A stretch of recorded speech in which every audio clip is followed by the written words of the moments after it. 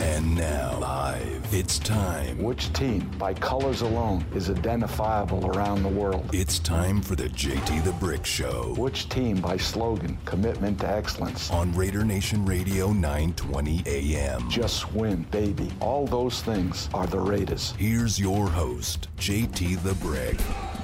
JT with you, hour number 2 of the show on a Victory Monday as the Raiders beat the Eagles yesterday in a solid performance at home. It's the second win for new head coach Rich Bisaccia, and we're celebrating that as the Raiders go into the bye week. This is my last hour of the week. I'll be on Sirius XM tonight, then off till next Monday. I'll be back here next Monday as we gear up for the game against the New York Giants and build up for that entire week and get back into the system as the Raiders deserve some much-needed time off. Much-needed time off as they sit at 5-2, tied for first in the AFC. I like that. I look at the record overall in the AFC. In the AFC West, that is fantastic. Big news today, Deshaun Watson is now open to trade destinations outside Miami as the Carolina Panthers emerge as an option. Now, I think this would be a great fit for him also. I think Deshaun Watson's a great quarterback. I mean super elite.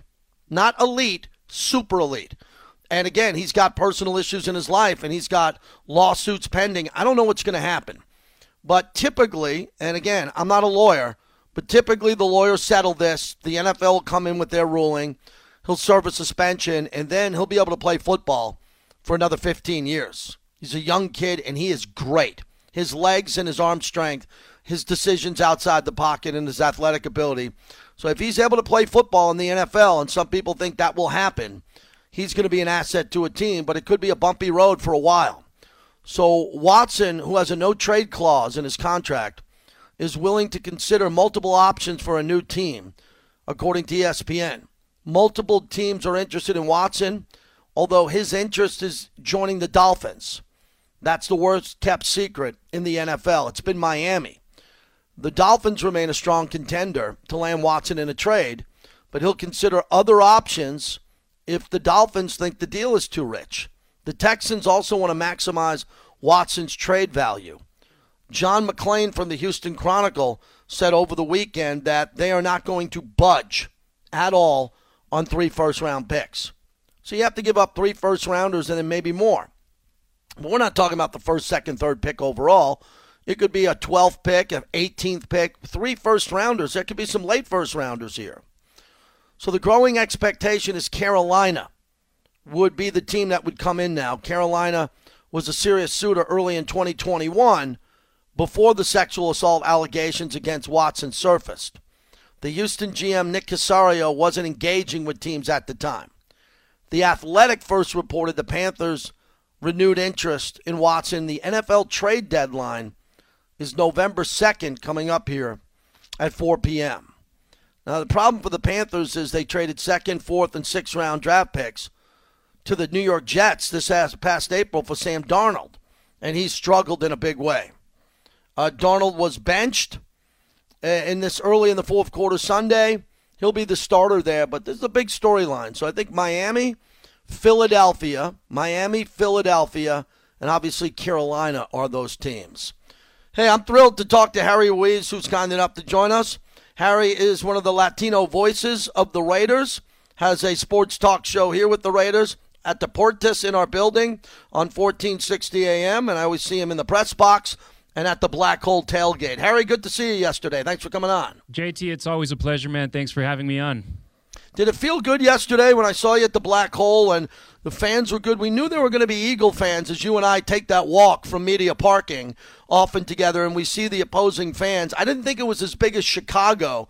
How did you gauge the turnout by the Eagle fans? Oh, man, it's always being out there at the tailgate. I mean, I didn't go out there for the first 2 games. I wear a suit and tie, so I would be sweating like crazy. But now that the weather's a little bit better, of course I was out there at the tailgate, being out there with my brothers and sisters from the Raider Nation. A lot of people that I know from Oakland, from L.A., people from Mexico came out for this game, and they had a blast. They had a great time. So it was amazing. And, yeah, I didn't see as many fans from the Eagles as from the Bears, and you know what? They were all with negative thinking. I was asking them for their prediction, and they all told me they thought the Raiders were going to win. So I was like, damn, they're here to boo the Raiders, but also their own team. Yeah, you knew they were going to show up, and the Chicago fans did, and Philly travels well. These are fans who aren't going to get a chance for maybe another 8 years to come to Allegiant Stadium to see their team. I thought it was a testy game early, Harry. The Raiders trailed 7-0, and then Carr threw the interception. With all of that happening, I was a little bit concerned about another slow start, but then they went on that 30-point uncontested run. What did you see with the team and how they were able to pull that off? JT, something that a lot of people don't remember is that at the 2-minute warning, this game was still a very, very close one. I mean, the Raiders weren't able to take the lead until after the 2-minute warning with Josh Jacobs' run. It was a 7-7 game. And then that big-time fumble by Quentin Jefferson, and he could strip the ball. Jonathan Abram got it back. That was the game that, in my opinion, changed the game. The Raiders took a 2-possession lead into halftime, and that's where everybody went from being like, oh, God, are we playing to the level of our competition, to being like, okay, we're in a better spot right now. Hopefully we start better in the second half, and boy, did they. They took advantage of Philadelphia trying to be too aggressive. Alec Ingold, one of the smartest guys on this team, he was able to get that onside kick. The Raiders went on and scored touchdowns in consecutive drives and put that game on ice. It was a game that it was a tough first half, but the Raiders never saw themselves panic. They were able to know that the defense was going to keep them in this. Harry Ruiz is our guest. Raiders Spanish Radio, also Deportes right here in Vegas, 1460 AM. Harry, I thought it was important that the team played well and composed, especially on the offensive line. These last couple of weeks got to the point where the Raiders were now going deep on that depth chart, and then the game in Denver where Carr was able to throw deep on all those deep completions. And then this game has one of the greatest percentage games, second greatest game all time. He can't do that unless the offensive line steps up. What did you see? Absolutely, and not only DC, but you could see Kenyon Drake's and Josh Jacobs' stats go up. The number of touches was over 20, and the yards was nearly 150, and each one scored a touchdown, both against the Broncos, where they had 3 combined, and yesterday against the Eagles, where they had 2 combined. So this offensive line keeps growing, and I know a lot of people are getting desperate with Greg Olsen and in the past John Gruden saying we need to see this same group of 5 guys get together and get used to being next to each other. And now we see why they were saying that. It's working for the Raiders. Colton Miller right now is a leader of this unit, and they're getting better every game. And that, the rest of the league, you got to get scared about that, because if this offensive line goes back to that level that the offensive line of the Raiders had a couple of years back with those leaders we used to have, the league is in trouble. Harry Ruiz is our guest. So let's talk about you. Tell everybody about yourself, your show, what you do on game day as a play-by-play voice, how you got into this business, and how you became a part of Raider Nation. What's the story? So I'm from L.A., and everybody in L.A. has a crazy uncle who's a Raider fan. And for me, it's my Tío Panda, my Uncle George down there from East L.A. He made me a Raider fan, and I am so thankful about it. He took me to my first games. My first one was in South Oakland and San Diego, and then up in Oakland, I went plenty of times and had a blast. I used to be a sports broadcaster in Mexico. I used to do play-by-play for basketball. Then I moved to the States, and I did college football and basketball in Spanish, and it was amazing. And now being in Vegas, this is the opportunity of a lifetime. I would be able to call games for 31 other teams, but there's one I want to do it for, JT, and it's the silver and black. It's the Raiders, man. I feel it in my heart. Yeah, I love this. I love dreams. I love individuals who get into radio and accomplish their goals. And tell us about the Latino broadcast, because you and I were out at the Black Hole Tailgate, and one of the ladies brought me aside and talked about how much she loves you and what you do and your show that's here in town. And let's plug that and talk about the connection you're making with Raider Nation, not only in Vegas, but those who are streaming you and the ones who get a chance to hang out with you at the game. Yeah, I mean, I got people listening to the show from Mexico, from all over the states, Colombia, Argentina, Guatemala, everywhere, Central America, South America, all the way to Spain. And it's amazing the reach that the Raider Nation has, and that it's something that doesn't have borders, man. It's incredible. And yes, we have the first Spanish show 100% dedicated to the Raiders here in Deportes Vegas, 1460 AM. Lotus, thank you so much. Jesse, Dane, Tony, everybody that has helped me out with this project. It has been amazing. It was our 7th episode today, and we go Mondays and Fridays, noon to 1. I got to compete against the best, but to be the best, you got to beat the best. So it's been a great ride, and I also got social media, at La Nacion Raider, the Raider Nation, but in Spanish. all in Spanish, all about the Raiders, Twitter, Facebook, Instagram, and YouTube. So I try to provide something for the Raider Nation that speaks in Spanish because I've always said that fan base is hungry for content. And now that I'm here, that I'm at the home of the Raiders, I said, you either put up or shut up. So I'm trying to do that for the Raider Nation. Harry Ruiz, this is so good, and I really believe this. How big is this Latino Spanish-speaking radio audience around the world? How broad is this fan base all around the world, south of the border? When you see the numbers, you know who's out there, and you talk to other people around the world. This is a big part of the Raider Nation. It's always been big. It's been enormous. It's been huge. I was talking with Greg Townsend on Friday over there at the Fred Biletnikoff Foundation Crab Fest, and he was saying, I'm from the CPT, and over there I got all my Latino brothers and sisters, and it's a huge community, and I know that in Mexico it's huge, and it's so true. I was down in Mexico for the 2 times the Raiders played at Azteca Stadium. In 2016 against the Texans, I went out there as a fan, and boy, did I have fun. And then in 2017, I went there working for Telemundo, covering the game, and I didn't have as much fun because I was working, but at the same time, just seeing everybody, all the activities they did, it was incredible. And JT, this team, it was the first team with a Latino head coach to win a Super Bowl. Jim Plunkett winning it too as a Latino quarterback. It has broken barriers. And of course, the Raider Nation family. You see the Dodgers? They're the team with the most support from Latinos. Why? Because of Fernando. And the Raiders, it's the same case. So this team, it's one of a kind.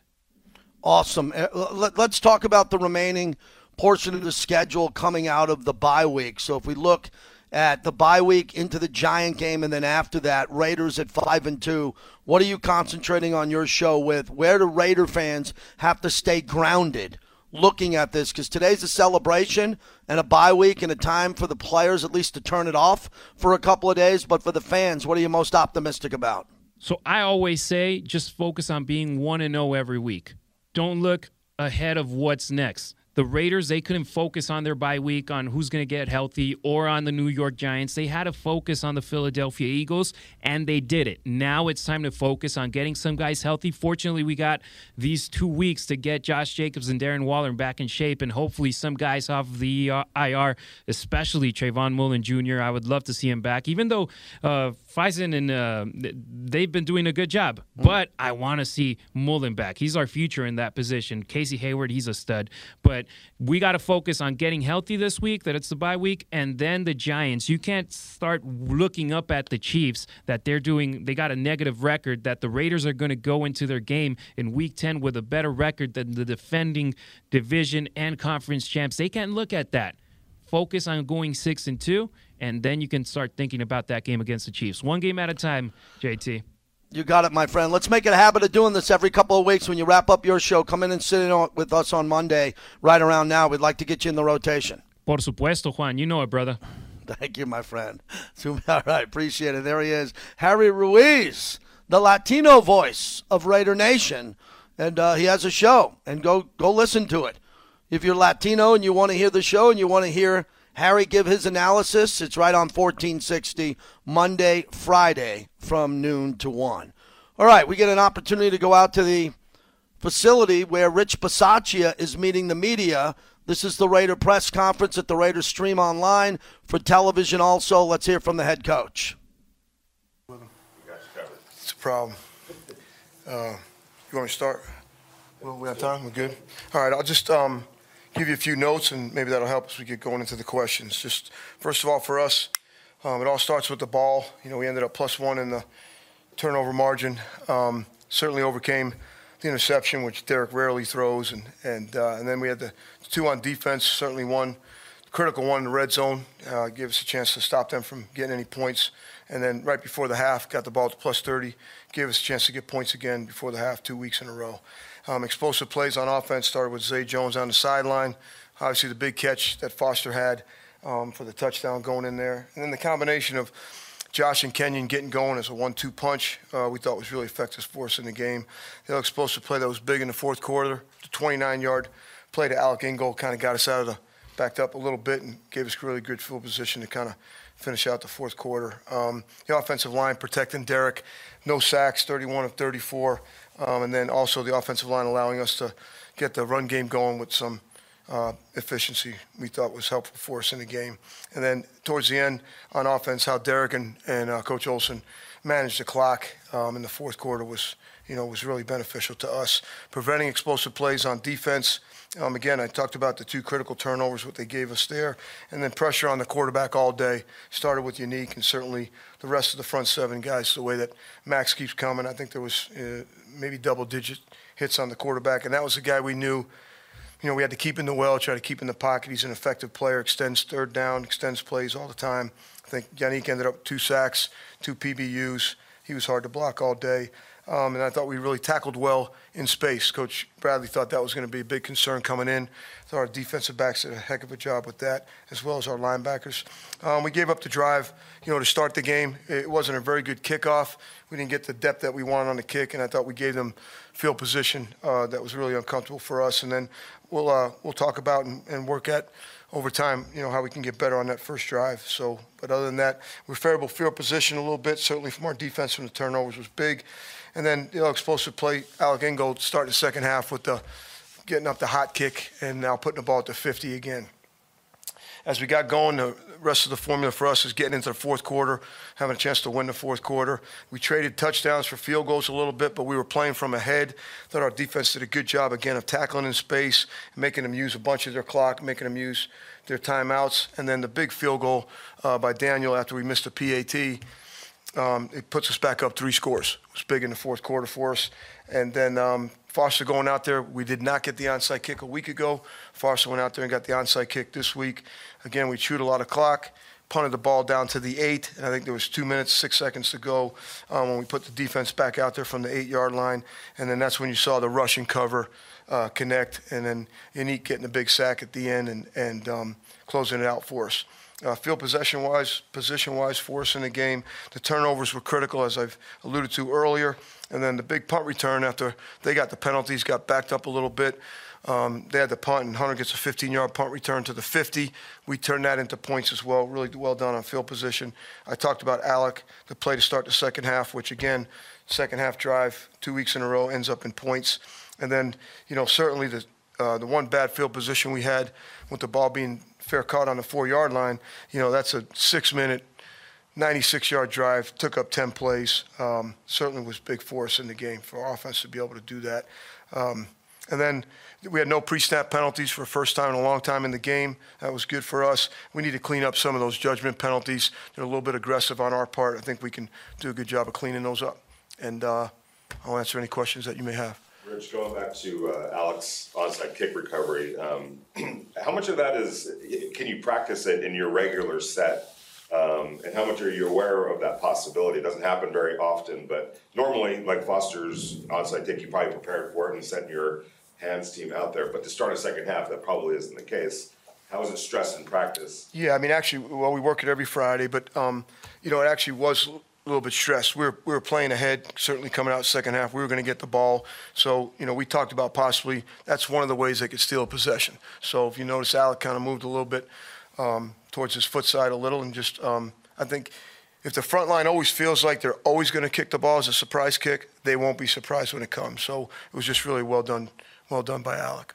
Yesterday, Kenyon Drake said that before the season, you all had a team meeting focused on mental health. I'm not sure if you remember that meeting, but if you do, what do you remember about it? And in retrospect, how is that kind of focus on mental health and the man part of this as well as the football part help prepare you all as a team for what ended up happening this season? Well, I think obviously we take mental health very serious around here, and we have great leaders in that department with certainly Max and certainly with Darren Waller and the things that he's done for our teammates and certainly for our organization.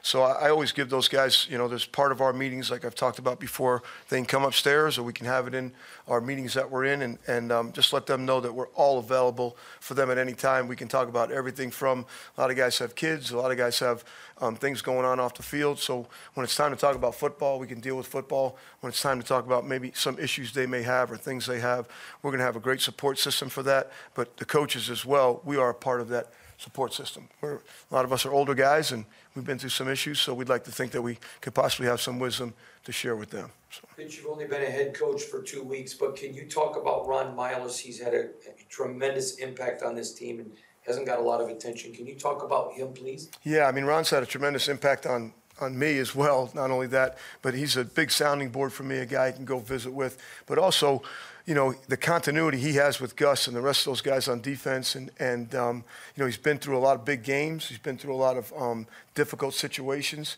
And I think the man that Ron Milus is what's really coming across to the players in his room. He has a tremendous care for players. He has a tremendous care for the game of football and how it all fits. So I think he's approached his players as, hey guys, let's make sure we're all on the same page, but also you can come and talk to me again about issues you may have outside of football. When we're in the room about football, here's how I can help you become what you want to become as a player. So, again, the whole defensive staff, but again, you asked about Ron in particular. He's also been a big help to me as well as being a sounding board, being able to go with him with some questions or problems I may have. So, Do you have any update on, one that's about 3 players, Josh Jacobs, Darren Waller, and John Simpson? right now, Josh Jacobs ended up with a chest contusion, so he should be fine. We didn't think there was any issues with him today. He had a good workout today. Darren Wallace is going to kind of be day-to-day with treatment. Other than that, there is no break or anything that we know of there. He's going to stay around all week and get treatment. And then John, right now, we're still in evaluation process with him, but he was walking around okay. We'll see how the next few days goes. He's going to stay here as well and get treatment this week. Bye weeks can be a little bit tricky, and sometimes coming off them can almost set the tone for what happens the rest of the season after that. How much emphasis are you putting on that, and where do you draw on to maybe handle your first bye week as a head coach? Yeah, I think, this team and coaching staff's been really grinding for a while. We had a big stretch before the opening game, and we kind of all worked through it. The players worked through it, and then we had the multiple Monday night games, and we had short weeks there. So I think the message for the bye week is for the players to get rest, be really smart, and run. I think what they do when they're alone is really going to show up the most we come back together. They understand the schedule for when they come back next Monday and what it's going to look like when they start practice again on Wednesday. So we'll just see how it works for us, but we feel like we have a schedule in place that hopefully can be advantageous to us. Coach, of course, Darren Waller obviously has a very big emphasis in the office, but he was out yesterday and it seemed like everything just worked as efficiently as if he was playing. Would you say this is the deepest group of pass catchers that you have since you've been with the team? Well, it's certainly a talented group, everyone from the receivers to the tight ends, and then obviously, what we've done with the running backs. Certainly Josh and Jalen had 2 big catches in the game, both over there on the boundary, which were tough catches and tough throws.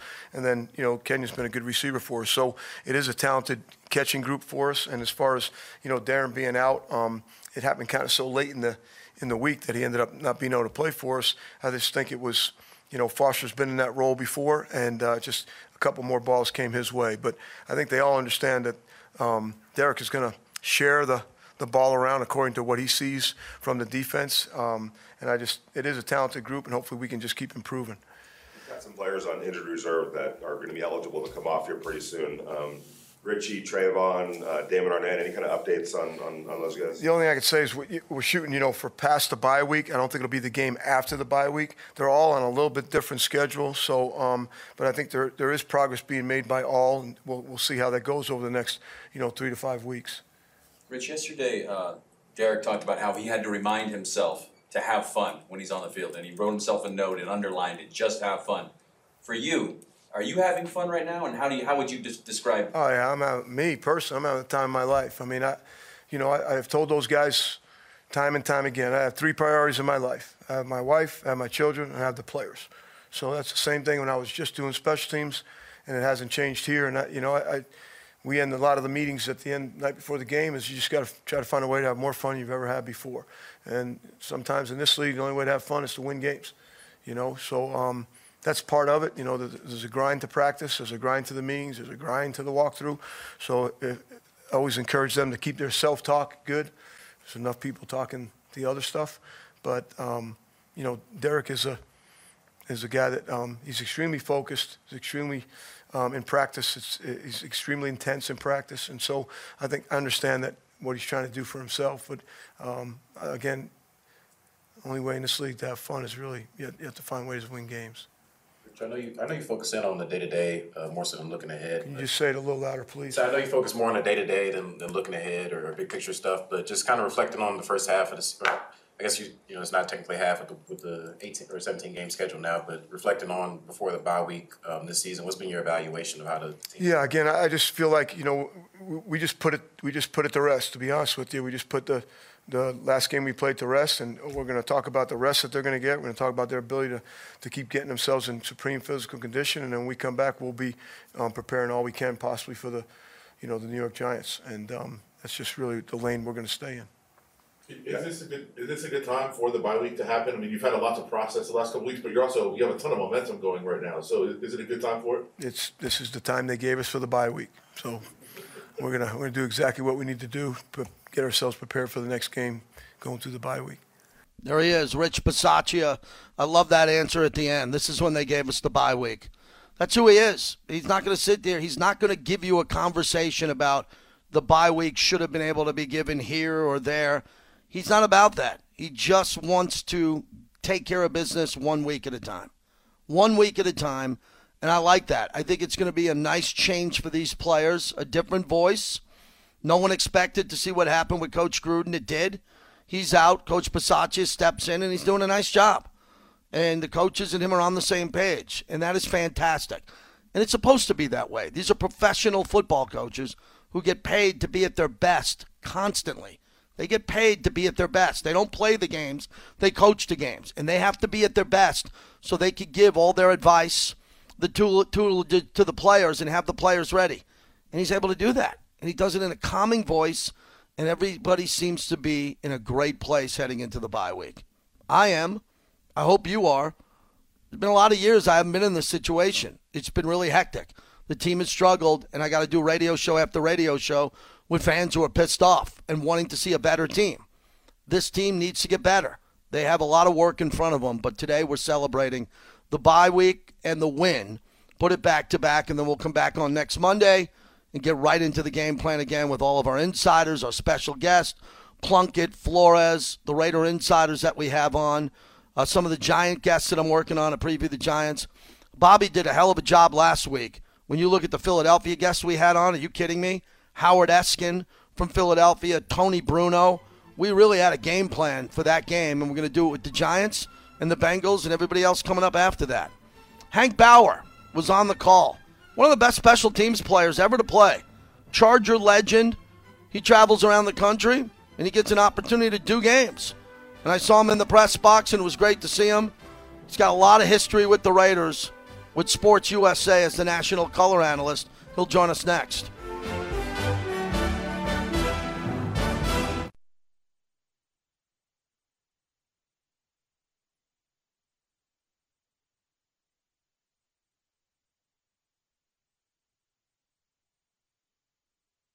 And wouldn't you know it, they run the rookie, Gainwell. Ball's out, ball's out. Ball came out. Raiders say they've got it. Let's wait. There's the signal. Raiders have recovered the turnover. The rookie turns it over. Jonathan Abram.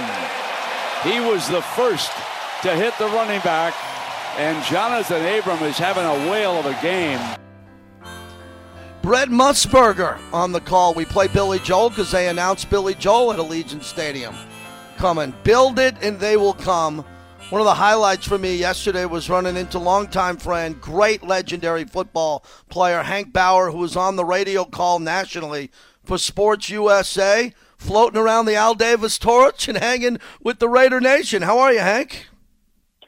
JT, man, what a day. What a day for Raider Nation. That match between that stadium and that city seems to be just about perfect. You know, it just does. I think it fits. Yeah, I'm happy you said that because you've traveled around, you played in every stadium, you broadcast in every stadium. You could tell, Hank, the connection with Mark Davis, but to his dad, Al Davis, and the torch, and just how it's so much Raiders, the Raider artwork. It doesn't feel generic like a lot of stadiums. It feels like it's the home of the Raiders. Yeah, I'd say if I had one complaint, it would be, I miss – nothing will ever replace the Coliseum in Oakland to me, And what I think is missing is, the common person I don't mean to say the common person in a negative way, but maybe a lower income person could afford to just go and tailgate and be a part of Raider Nation and stuff. I fear that somehow, some way, the NFL might eventually, or maybe in Las Vegas, that person might be cut out a little bit. You know what I mean? Because I missed walking through the parking lot at the Oakland Alameda Coliseum and smelling all the great Sinsemilla, right, emanating from the tailgate parties. And Raider fans, for as crazy as they are, for as passionate as they are, for as committed as they are, I think they get a bad rap. I think that the brand kind of puts them with the criminal element, and that's not even close to being the case. Yeah, it's a tough fan base. Yeah, the Raider brand is all about toughness and that whole silver and black and commitment to excellence. But I'm telling you what, I thought coming in, Philadelphia fans, passionate, crazy, right, nuts. Mm-hmm. Raider fans, I didn't see one fight. Yeah, I'm happy you said that. I don't know that I can ever remember going to a game and not seeing at least one fight. I mean, it was just and Raider fans and Eagles fans walking in and up and down the strip.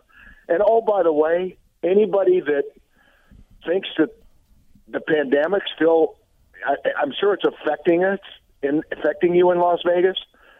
But I've never seen, all my years going there, I've never seen it more crowded. I've never seen the strip more crowded, and Vegas more crowded than I saw this weekend. Hank Bauer's our guest. Hank, going back to your career against the Chargers, and you had so many Raider friends and players that you competed against who respected you at the highest level. Tell us some early stories about you and Al Davis and some of the Raider players you competed against, the best of the toughest Raiders that you went to battle with and have the biggest memories with. Well, I'll never forget when I went into coaching after broadcast. I went into coaching right after playing. I broke my neck and had to retire.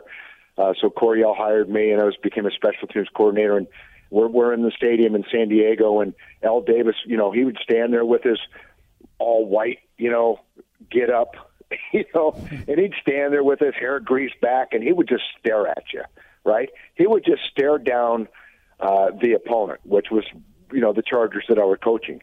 And I'm walking up and down, and Chris Barr comes out. Was it Chris Barr? I think it was Chris Barr, yeah. Comes out to kick field goals and warm up, and I'd played against him a bunch. So I walked over, and I went to say hello and congratulate him on a nice long career and stuff. And all of a sudden I hear from the sideline, hey, get away from my bleak players, right? And I looked at him. To me, look, I'm a coach, right? And it pissed me off. And I looked at Al, and I went, you know what?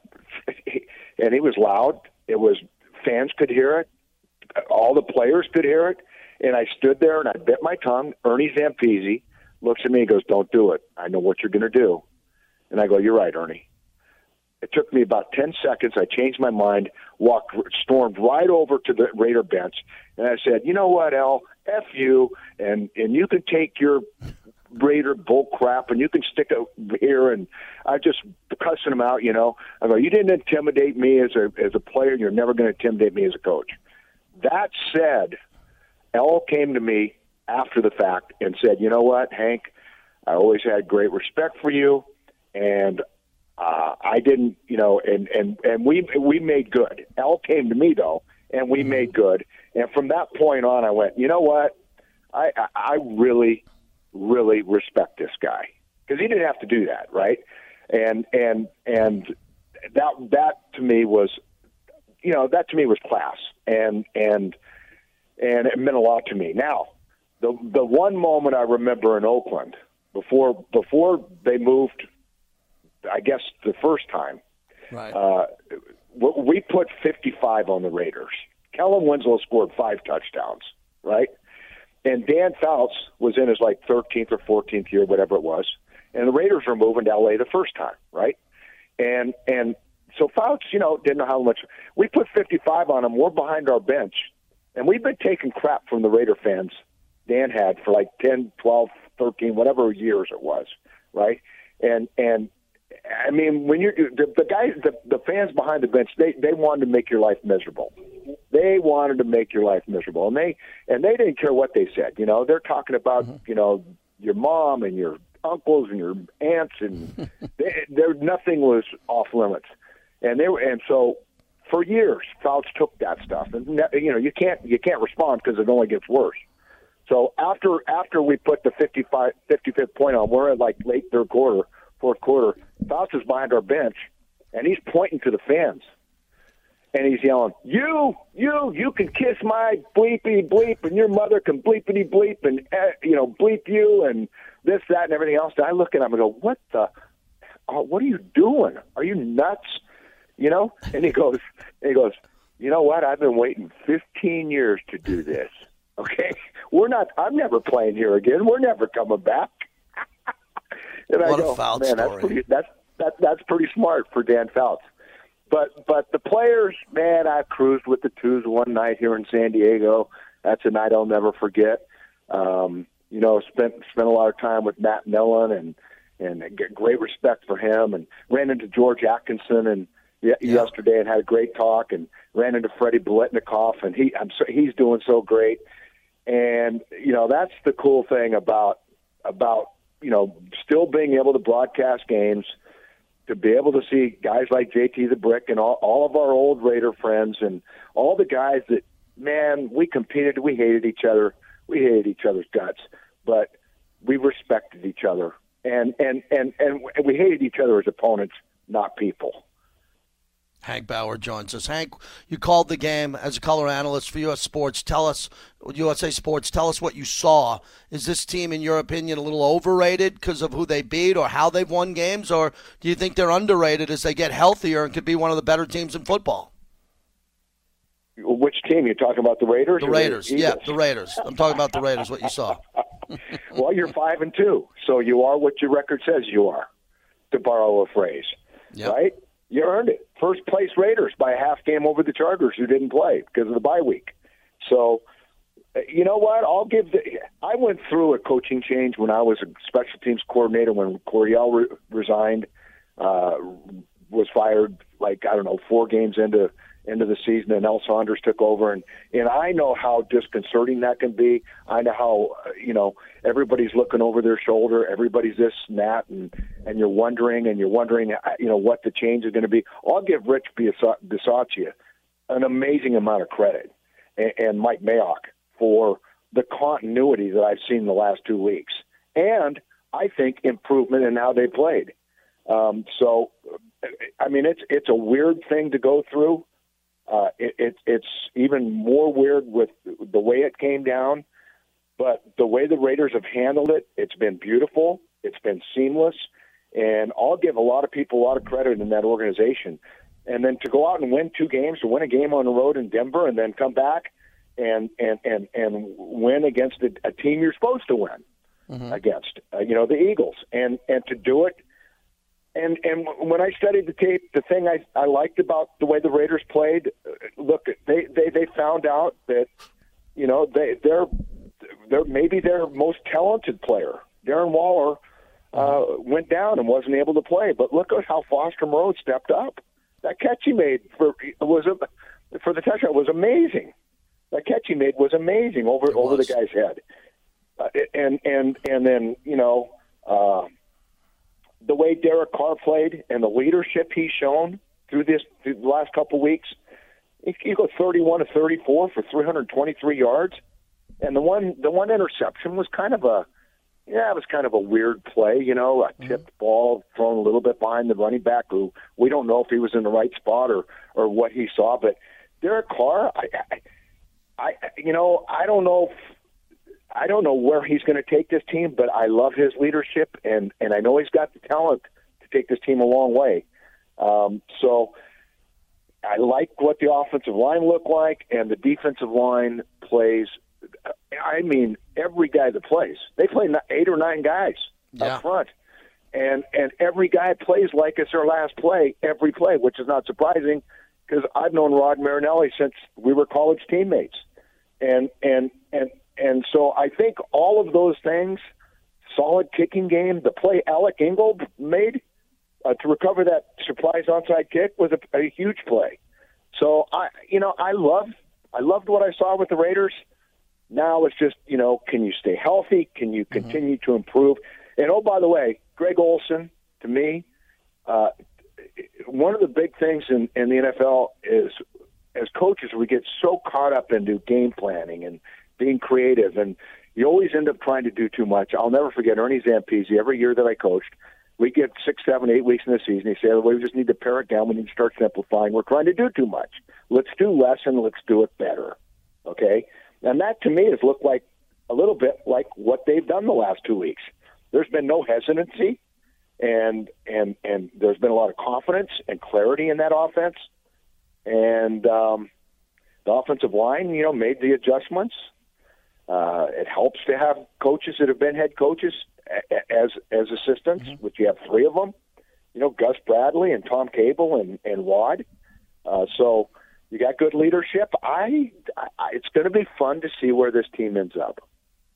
Thank you, Hank. It was great seeing you yesterday. The connection with Dave Sniff, engineering and being my long-term boss back in the day when I got started, him helping you get started. And, you've always been good to me over the years. I hope you get a Raider game coming up soon again, and we can see you out here. I do have a Raider game coming up. It'll be the Cincinnati Bengals, who, by the way, are pretty surprising. So, yeah, I'll be back in Vegas, and I'm looking forward to seeing, what the Raiders do over the next few weeks, how much they improve or digress. And, I can't wait to see them play against the Bengals, which are surprising. So I'll see you guys in a couple weeks. Appreciate it. Thanks, Hank. All the best. Appreciate it. There he is, Hank Bauer. What a player he was. He's one of the greatest special teams players of all time with the Chargers. He told me the story. We were hanging out in the booth before Brent Musburger came in. He had the record for decades of the most touchdowns with the least amount of yards. He played running back for the Chargers, and he scored 3 goal line touchdowns. So 3 1-yard touchdowns. One of them was half a yard. And then at the end of the game, Don Coryell, they asked him to take a knee to just run out the clock. So he had 3 touchdowns for 3 yards, but he had a loss of 4 yards on a play, and he became the only player in NFL history to have 3 touchdowns with negative 1 yard. It was an incredible story. And what the reporter said to him after the game, he's one of the great characters. The Chargers legend, kind of like the Chargers' Phil Villapiano. We'll wrap it up for the week coming up next. Stick around.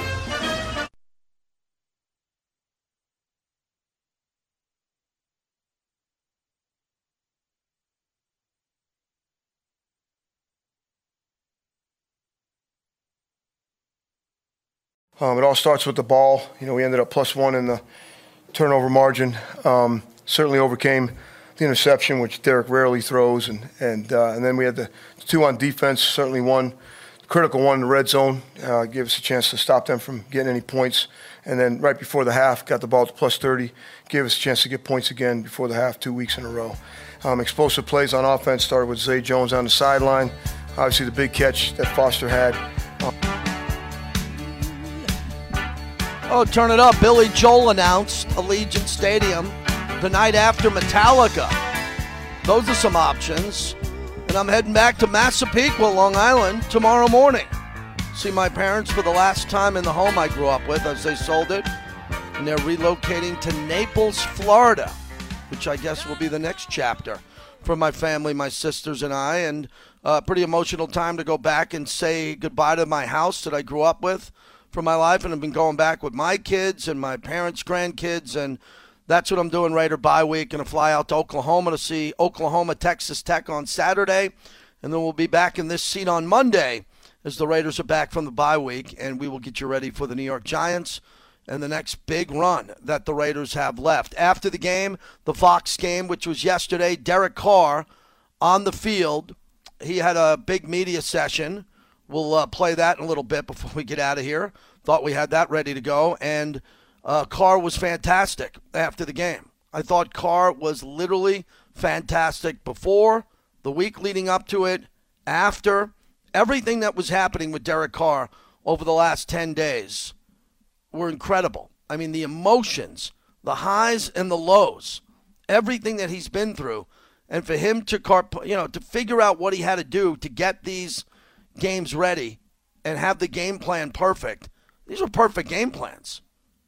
I mean, these were perfect game plans that they had against Denver, and then they come back with the one against Philadelphia. Still concerned with the slow start with Philly scoring and what happened on that play, but for them to come back and then just, after the interception, put up 30 unanswered, I don't know if you'll ever see anything like that again. And to see it at Allegiant Stadium, where I didn't feel the dip in the emotion of the fan base like I did with Chicago. That Chicago game just felt like a worst-case scenario. Like nothing was good was going to happen. The Raiders got really outplayed in all three phases against Chicago. And then in the next stage, 6 more, probably 7 out of the 8 next quarters. If you take a look at Denver and what we saw with Philadelphia, they outplayed those two teams 7 out of 8 quarters. Philadelphia outplayed the Raiders in the fourth quarter yesterday, just like Philadelphia outplayed Tampa Bay in the last Thursday, 2 Thursdays ago, when they lost that game in the fourth quarter. Other surprises, the Niners lost. So I'm on the air last night on Sirius XM Mad Dog, and the Niners lose. And I tell my producer, you get me Kyle Shanahan's press conference. You get me that press conference. And we played it, and Kyle Shanahan now is going to have rough sledding in Santa Clara. Those fans, those Niner fans, not happy with Kyle Shanahan being smug and his little quarterback fiasco in the offseason. We're not telling you who we're going to draft. We're not going to tell you if Jimmy G is going to start. Yeah, how's that working out for the 49ers? But a great Raider victory, and we celebrated it today. Thanks to Bobby, Harry Ruiz, Hank Bauer, Rich Bisaccia interview over at the Intermountain Healthcare Performance Center. And I'm out of here, everybody. Enjoy the week. I'm gone for Raider bye week. I'll be back Monday, recharged, refocused, and ready to go. Keep it here to Raider Nation Radio, all the shows, guys stepping in for me, the entire lineup, the best in the NFL. Have a great week. We'll see you back, and enjoy Raiders bye week.